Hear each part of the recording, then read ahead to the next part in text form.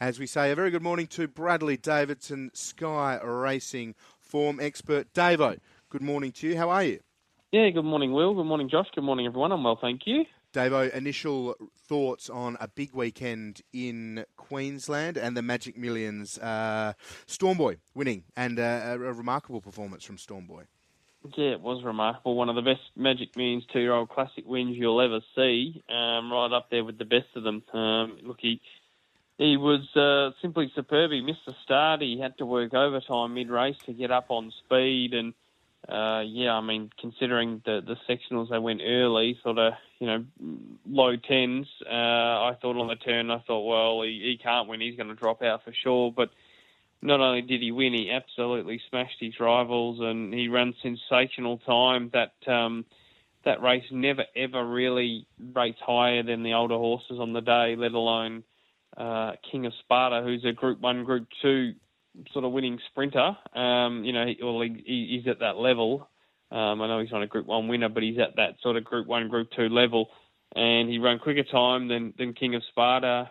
He ran quicker time than the other 1,200-metre race on the day as well. And, just a simply sensational performance. No doubt now a short price favourite for the Golden Slipper and clearly the best two-year-old performance of the season. So, look, he looks a really exciting horse. Obviously, he has to come back and do it again now in the autumn. But what he did there on Saturday was simply remarkable. Davo, Sydney Bowler, pulled up okay after his little mishap in the barriers. Yeah, he did, Josh. Yeah, unfortunately, he got cast there in the barriers and the Magic Millions 3-year-old guineas. They had that delay. They went back a few races and they had to sort of sedate him to get him out of the gates there. But, well done to all involved to get him out safely. And it was pleasing to see pictures on social media yesterday of him walking around and looking good the next day. So, glad to hear no major injuries there. And, everyone was really worried for Sydney Bowler there on Saturday. So some great news that he's come through that and that will see him out on the racetrack again sometime in the future. 25,000 odd fans out at Aquis Park on the weekend. The track looks a treat. It held up really nicely. So much rain and great racing. What are your thoughts on the relaying of the track, the surface, and just the event itself? Yeah, it was great, wasn't it? There were obviously always some queries coming into it around how the track would play, like any new track really, and how it would sort of cope with back-to-back Saturdays and all that rain. But it passed with flying colours. There's no doubt about that. I think the main thing for the Gold Coast is a bit like the Eagle Farm track. It drains so well that they're just going to have to keep the water up to it, and that's a good problem to have rather than the other way where. We know some tracks in Australia, as soon as they get a bit of water, it gets really waterlogged and you can lose meetings and whatnot. So, look, it's going to be a fast track. There's no doubt about that. The times they're running there on Saturday reflect that as well. But you'd rather have a track in that respect than one that doesn't drain well at all. So, credit to everyone involved, Navesh Ramdani and the whole Gold Coast Turf Club, and, again, played really well on Saturday. So, looking forward to the future at the Gold Coast. It's been a club that's been progressive for some time, and they'll really mark themselves as a club on the rise, and they get those lights in and can do some night racing as well, and that Magic Millions Carnival continues to go from strength to strength. Davo, Naval College, and what a run it was, breaks 28-year-old Rosehill track record.